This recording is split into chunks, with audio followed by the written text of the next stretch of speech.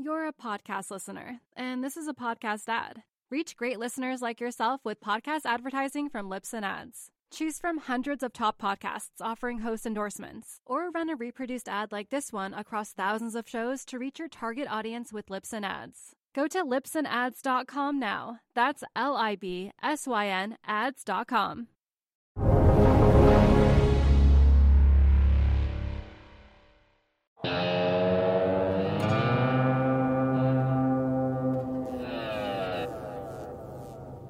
Welcome to Real Vision. It's Friday, October 9, 2020, just after market close in New York. This is the Real Vision Daily Briefing. I'm Ash Bennington, joined shortly by our CEO and co-founder, Raoul Pal. Raoul, welcome back. Good to be here as ever. It's Friday. Happy Friday. Daily Briefing. Yes, it is.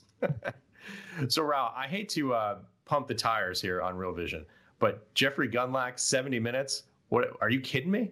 Fantastic. I kind of feel like I've got a different side to Jeffrey that nobody else has got. It was like the human side, and he's around on media, and there's a few sound bites, but this was something special. I kind of got his whole backstory, who he is, and how he does things, and the things he's learned, and how he approaches markets. I just thought it was fascinating. It's just a great story. Yeah, me too. From the first minute of the interview, where he tells the story about how he got into the investment business. Yeah, I know. Being given the choice of the equity or bond department, of which he goes, well, I don't know. I don't know what they are. I mean, that's great. I can't remember. I did an interview last week where somebody also didn't know anything and got, Dimitri Baliazny. I mean, literally, he got into a boiler shop. It just came through such a circuitous route. To get to the top. It was an extraordinary thing. And then to hear Jeffrey Gundlach with the same thing, he just thought, well, it sounds like you get paid quite a lot doing that, so I'm going to go do that. He didn't know what that was. Right. And also the story about the trade that made him realize that the great financial crisis was coming. Write it on the ticket, Vitaly. I mean, it's a story like that you just don't hear other places. Yeah. And, look, he's known for having a certain amount of confidence, let's say, but there was a humble side to him as well, and I thought that was really interesting. He once asked about mistakes, he gave his learnings, and that's super powerful, because if we can learn from other people's careers, people have had great careers, that's just supercharging all the rest of us. Yeah, other people's experience. Yeah, exactly right. I mean, that's what Real Vision does a lot, is just gets you. It's a hack. It's a learning hack.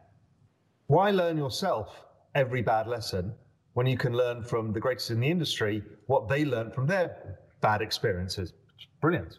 Yeah, that's a high leverage opportunity. Yeah, exactly right. So, Rob, what else are you looking at? I wish I couldn't drone on about the same thing. There's still very limited going on. The last few days, gold looks a bit perky and Bitcoin looks a bit perky, but it's not really broken out of the range. When I talk about the dollar, the euro's rallied a bit this week and the dollar's backed off a bit this week, but my kind of indicators suggest it may not follow through.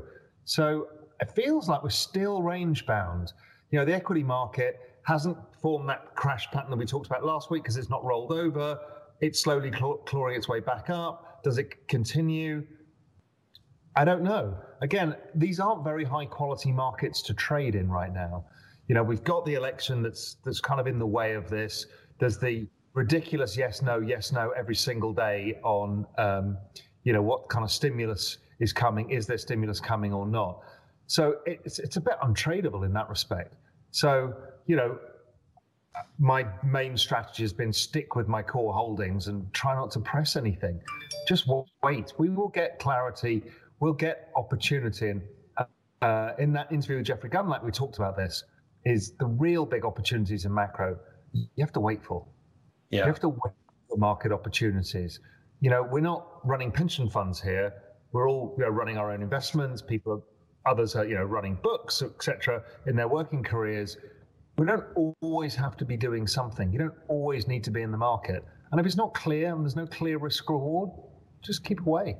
But my clear risk rewards are longer, bigger picture opportunities, and We talked about the risk reward of Bitcoin. We talked about it in gold and a number of other things. I still like the dollar over time, but right here and now, it's one of those markets that volatility is crushing everybody. We've referred to it as the Volacost. I mean, it's just a terrible, terrible market because breakouts don't stick. So every time you think, oh, this is the time, let's get in, it reverses again. And having lived a few of these markets before, you have to be very careful because you lose P&L very quickly by getting too excited. You're a podcast listener, and this is a podcast ad. Reach great listeners like yourself with podcast advertising from Libsyn Ads. Choose from hundreds of top podcasts offering host endorsements, or run a reproduced ad like this one across thousands of shows to reach your target audience with Libsyn Ads. Go to libsynads.com now. That's LIBSYN ads.com. Yeah, to exactly that point, Mr. Gundlach talks about the importance of focusing on the right time horizon with investments, and that lots of people get burned and or burned out looking at markets quarterly or monthly. Yeah, look, this is the reason I left the hedge fund industry and started writing GMI, is I've noticed that hedge funds back in early 2000s, the investor base had changed from family offices and fund of funds who had long history of investing in hedge funds to pension companies, insurance companies, and sovereign wealth funds. Their mandates were different. They said, okay, guys, we understand you can generate alpha, but we only want alpha that looks like this. It needs to look like a bond. So we want, maybe it started off as 10% volatility, and then they brought it down to 8% volatility, then they brought it down to 6% volatility, and now it's like sub 5% volatility, and they want a return that is slightly larger than that. So right now, 6% volatility, they're looking for an 8%, basically a junk bond that doesn't behave like junk. So what happens is, to manage that kind of low volatility, you can't manage long-term positions because markets move around a lot. So everyone becomes shorter term by nature, and these people wanted monthly reporting. So if you have monthly NAV reporting, it means basically every month you may have made a lot of money in a trade the previous month, but at the beginning of the next month, if it goes 2% against you, you close out. So you don't even hold on to positions. So what happens, it becomes a nonsense industry because time horizons didn't match. And particularly macros, one of the reasons macros struggled is macros longer term time horizons because you're dealing with economies and they move slowly. So it became very difficult to make money in that space. And that's one of the reasons I went and started GMI, to prove that longer term time horizons in macro generate significantly higher returns over time, but with more volatility. Yeah, it's so interesting if you think about that fundamental mismatch between the opportunity in the market and the demands of investors. It must create other pockets of opportunity as a consequence of the mismatch. It does. But if you think of the short-term time horizon, so, okay, in my time running a hedge fund, there was a bunch of other long-short equity funds, macro funds, and everyone had moved their time horizon shorter or had lowered their overall volatility of their fund by increasing diversification. Then what happened is the machines came and basically picked their pockets too. So that was the end of all the ability to generate short-term alpha, and it's become increasingly difficult for people. And that's one of the reasons it pushed people into the crypto markets, because the crypto markets don't have the same forces being applied to them and the same lack of volatility and the same manipulation by central banks, etc. What you've got is more freely traded markets with much more volatility and therefore a higher ability to generate absolute returns. Yeah. Talking of crypto markets, I know there were some things that you were watching this week, some news flow coming out on crypto. Yeah, in the UK, I don't know what they're called now, the FSA, FCA, I can't remember what they're called, but the regulatory body basically have banned the public using derivatives on crypto. So if you remember last week, we were talking about BitMEX. That was a Bitcoin exchange that the US has issues with for its past, but it's a derivative exchange. In the UK, and again, as I said last week, it's a show that regulation is coming and it's going to clean up the space of the past, which came from more frontier markets. The UK is basically doing the same. it's cleaning up to say, listen, guys, these retail investors, they're not allowed to trade futures, so why should they be able to trade futures on cryptocurrencies and stuff like that? What they're trying to do is just make sure that the public is relatively protected from very volatile leveraged assets. And again, I think it's a good thing. If you're a more sophisticated retail investor, you will have access to derivatives on cryptocurrencies. Anybody who's allowed to trade futures can trade futures on Bitcoin in the CME. So a lot of people say, see, they're coming after you. They're not. What they're trying to do, and you see it in the US, is they're just trying to get a framework of understanding. Say, listen, guys, everyone's on the same page now. You have to be careful who you sell stuff to. You can't pass things off as securities without avoiding securities laws. And you need to do KYC. You just need to now come into the financial system a bit. Now, I know that's antithetical to the actual foundation stones of where crypto came from, but this is the world that we live in. When you come into the government world, what they're saying is, and again, the narrative is, look, we're not going to ban you. Everyone says they're going to ban crypto. They're not. What they're saying is, you need to come and meet us a little bit closer, and then we're all on the same playing field. Right. The other thing that happened this week was the ECB talking about their digital currency coin. They're making it very clear that they're not banning any of this stuff. They're just saying, hey, listen, we're a little bit concerned about the rise of stable coins, so we're going to form our own digital currency. So we have the digital payments rails and all the things we talked about, I think last week, about the ability for people to do interesting things in terms of monetary policy with that digital coin.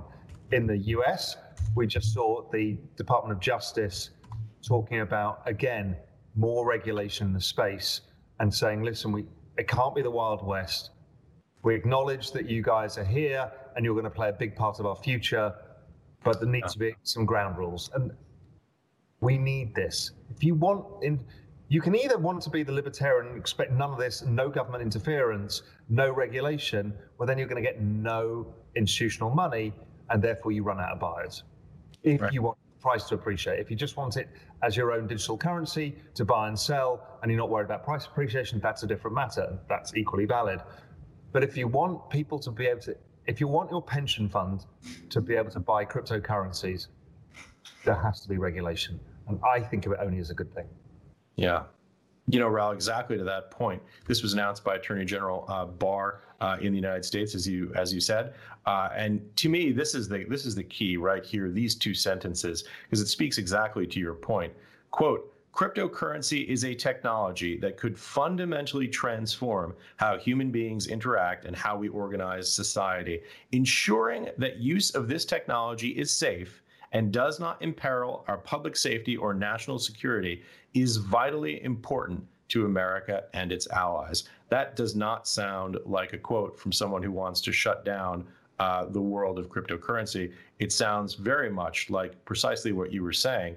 An attorney general, a Justice Department that wants to come up with a framework for how to make this technology safe and fold into the existing financial system. ECB went one stage further and said there is a race between countries and jurisdictions to accept, adapt to, and build on and encourage this technology. And we have to be at the forefront of it. Yeah. Switzerland's made big strides in this. Other countries have. And people are realizing very fast that this is not going away. This is a complete overhaul of the financial system, and they have to move fast. Yeah, of course. We can never forget the digital yuan effort that is happening in China right now at a very rapid pace. I think Sweden's also testing a digital currency right now as well. It's happening all over the place, and it's only going to only become more prevalent. What will OPEC use as their currency in the end? We don't know, because there's a whole world of changes out there, and it could be a multi-currency basket, the one that, everyone got a little bit scared over from Libra by Facebook, but it's coming. I mean, the genie's out of the bag. I mean, there's nothing you can do about this. It is going to happen regardless because of jurisdictional arbitrage. Yeah, Sweden currently testing one called the e-krona, like the electronic crown. Yeah, exactly. And it's I know what the euro one, digital euro or something. So, I mean, and they've kind of trademarked their name as well. I mean, it's all happening. So look, super interesting times. But in the meantime, still not a lot going on in markets that really helps us with this. As I said, I mean, there's a potential chance that Bitcoin and gold are breaking out, but I don't yet see the catalyst. As nothing has changed. I do note that, again, this show, the Real Vision Daily Briefing, was born out of the coronavirus and the need for people to have information. What is clear is we are going to probably have a more complicated winter in terms of number of cases. And again, I understand the increased number of testing. I understand the lower death rates. And I understand even the lower hospitalization rates. But they're all rising, and rising concerningly fast. And as I said last week, governments will end up taking actions, or if they don't, their populace will. If you remember Sweden, where they didn't take action, the population took action and basically locked themselves in, and the economy freighted. Spain is just locking down Madrid.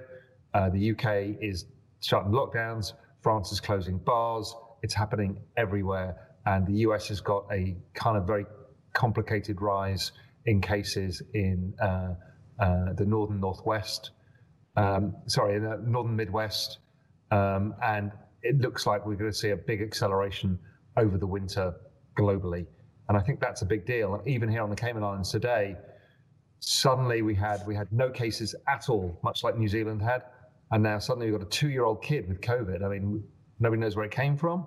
Before you know, schools are closing down again. Everyone's gone to, level 3 alerts.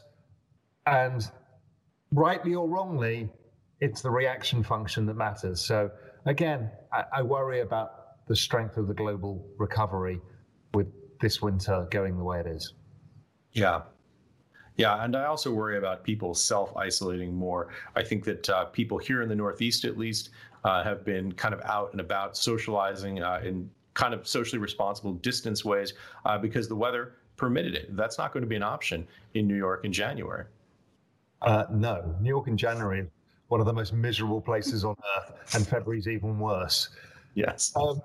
So yes, I mean, and that is one of the actual issues, regardless of whether the virus is more virulent in wintertime, it's because people are in closer proximity in winter. It's as simple as that. So it becomes very hard, and everyone's fed up with this. I mean, everyone's literally fed up with it. Yeah. But what to do? Yeah. For my money, March is the worst month in New York because you're just so disgusted at being locked indoors for like 5 months in a row. Try living in London when it rains for 11 months. Listen, all I know is when you British guys come to New York in the winter, you just do nothing but complain about how cold it is. Oh my God. So you turn a corner, it's like, this is fine. And then it's like an Arctic Circle. It's unbelievable because it's got that slightly dry air and the wind. It's god awful. Yes. I haven't missed traveling to New York in winter this year. But at least our summers are hotter and more humid. Yeah. New York has like 10 perfect days. The rest of it's either too hot or too cold. Yeah, we try and make the best of them.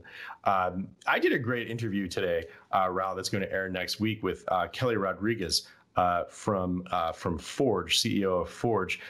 Kelly was someone we went to because we were looking for someone who could give us some insight into what had been happening during the summer of the SPAC. But the interview turned out to be a great deal more than that.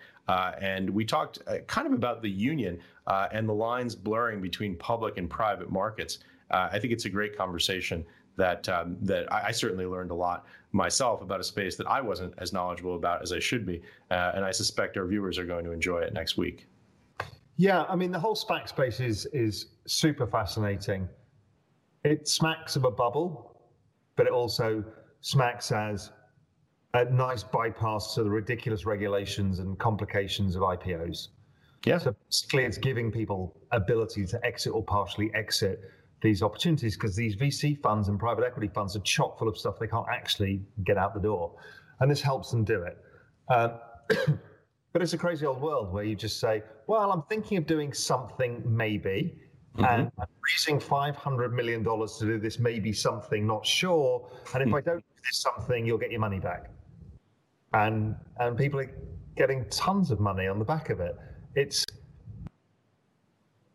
smacks of something that's about to blow up at some point. But I also see the structural benefits from it. Yeah, I was thinking of it in sort of three levels. The first is the first point you made, which is that, look, it's a novel structure that facilitates the conveyance or transaction of certain deals that couldn't get done otherwise. The second is the point that you made, hey, maybe we're in a little bit of a bubble here when something rises that quickly. But the third, and maybe the deepest or biggest picture and perhaps the most profound lesson is that the story of the SPAC in many ways is the story of a two-tiered market system where a significant amount of innovation is happening in the private markets and it's staying there deeper and longer. And this is really a major structural shift in the way that innovation gets done in American companies. Yes, and I've been writing about this in Global Macro Investor for a long time, the rise of private equity. Yeah. So what's happened is private equity has basically taken a lot of the return streams out of public markets. Yeah. So they've kept hold of opportunities and be able to do certain things that public companies couldn't do. So more and more of the market is now in private hands as opposed to public hands than ever before. And that's fascinating. It's interesting, it's concentrated in a very few number of players. I mean, if you go to every single investment bank, almost in every single department in their investment banking division, their largest customer is one of the three big private equity funds. Right. So I never like it when the largest customers in the world come down to two or three firms. Usually it means there's trouble brewing. And the trouble implicit in some of those private equities companies is there is a lot of leverage, huge amount of leverage. And in a world of low cash flows, you can get yourself into trouble. We've seen these guys raise debts, stuff like that. But, I'm not sure that this story is done yet. And I think the rise of the SPAC is partly the ability for people to try and offload stuff and get cash as fast as they can. So I'm not sure it's all good. I think it's VCs looking through the cycle saying, if I can get some money out, I will. Because if you remember the public markets, think of pre the WeWork blow up, the private markets were trading a much higher multiple to the public markets, and that's flipped. Right. So in this crisis now, the public markets are trading a much higher premium to that. So therefore, bingo, IPOs. Before, you couldn't do IPOs because the stocks would trade down because the public markets are trading on a low multiple. So there is this ongoing arbitrage, and maybe it's just that. Maybe the SPAC is just that, is the fact that private markets are currently cheaper than public markets, so get stuff to market as soon as possible. Yeah, like water seeking its own level. It is interesting, though, to think about the venture capital obviously is a subset of private equity proper, and it is interesting to think about what that space looks like, the startup space, and the level of innovation and dynamism that some of the smaller companies have. You're a podcast listener, and this is a podcast ad. Reach great listeners like yourself with podcast advertising from Libsyn Ads. Choose from hundreds of top podcasts offering host endorsements, or run a reproduced ad like this one across thousands of shows to reach your target audience with Libsyn Ads. Go to libsynads.com now. That's LIBSYN ads.com. Yeah, I had a great conversation with Howard Lindzen that kicked off this week's programming. Howard's an old friend and a very smart guy in this space. And this whole VC space fascinates me because really what it is an options portfolio. Some of the options go to zero, some of them some small returns, and a few make some really big returns. So it's an option portfolio that doesn't decay with time. Well, some of those stocks do because they run out of cash. Right. So, okay. And basically what Howard tells me is that they're underpricing the options. So if you're an early stage VC, you're getting in at valuations and getting percentages of companies that are not commensurate with the amount of risk you're taking. You're being overpaid to take the risk, which is why VC has done rather well. Yeah. And I thought that was very interesting. The options are being mispriced right now. Now, obviously, as more money goes into that space over time, if VC survives this cycle well, they're going to attract a lot more money. So as they attract a lot more money because people are chasing the next unicorn, the returns will dampen over time. Because what you'll see, as opposed to the seed capital coming in at a $10 million valuation or a $15 million valuation, they'll be coming in at a $25 million or $30 million.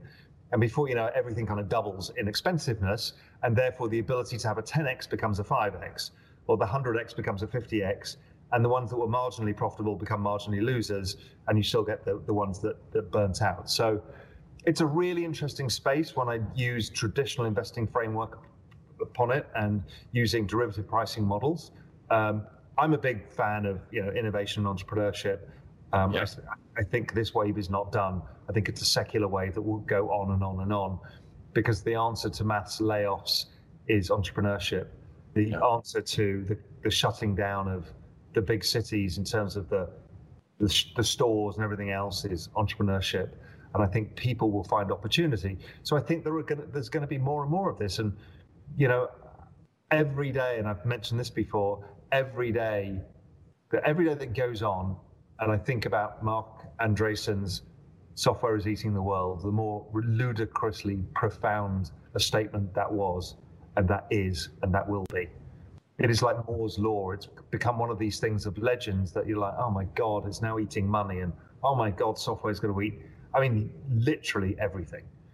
I had a fascinating conversation with Jeff Booth last week about, and something I'm now about to do a whole bunch of work on GMI about, was the deflationary effects of demographics and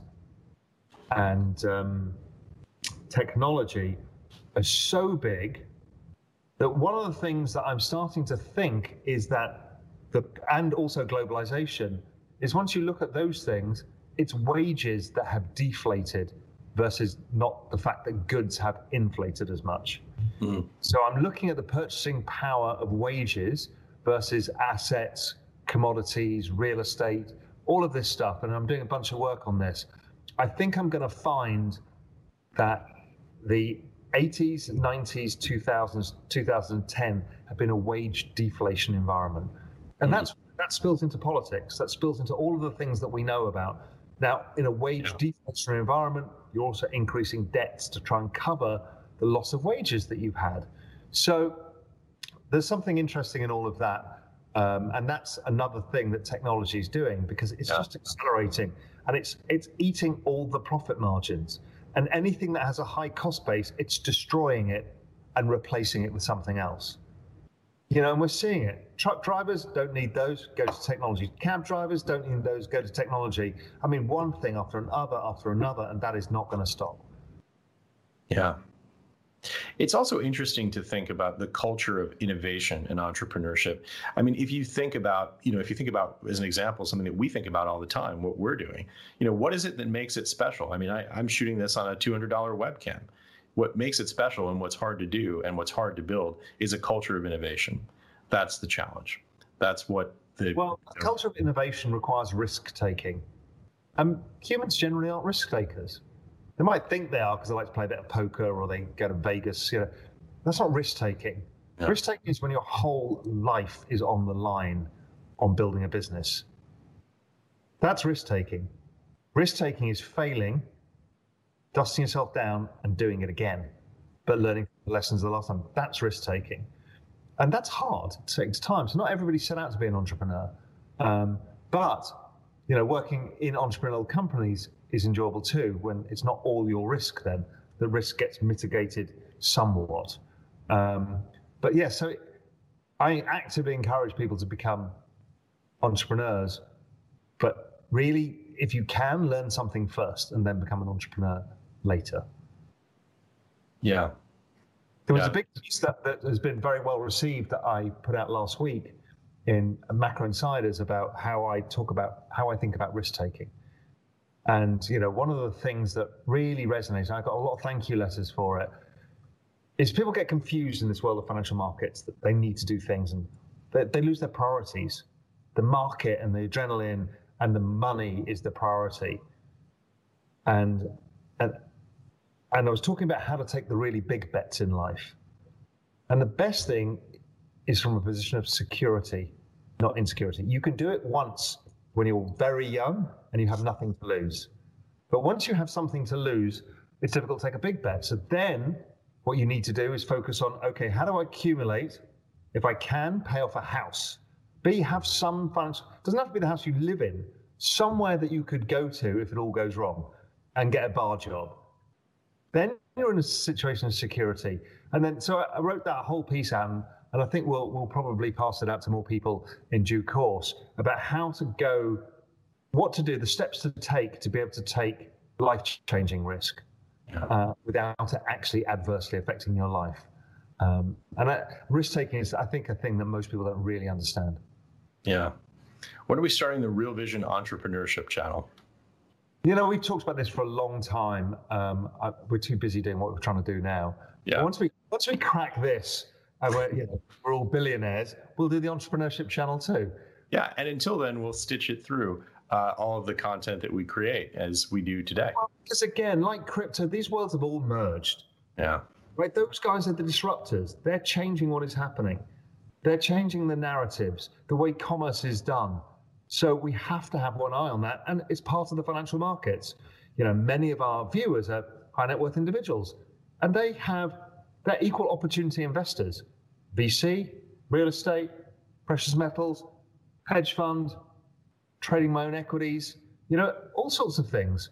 So I want to make sure that people have a broad perspective, because it's not just about the S&P. And, we've seen that in the US and other countries, they've made it easier for the public to start investing in VC-style opportunities, in a platform that makes sense, less about the individual company, more about, a VC product that you can engage in. And that's good. It's good. Yeah. Raoul, once again, we've blown through 30 minutes in the blink of an eye. Oh, yeah. Always. No, Ash, there's nothing to talk about today. Absolutely nothing. I've said that for the last 6 weeks. Nothing to talk about. Yeah. Maybe I just sound of my own voice. That's the problem. Raoul, this was a lot of fun. Thank you again for joining us. Yeah, maybe next week the markets can do something, and then we'll have something to talk about. Yeah. Careful what you wish for, Raoul. Yeah, I know. That's the problem. All right. Take care, everyone. Have a great weekend. Have a great weekend. Enjoy the holiday, everyone.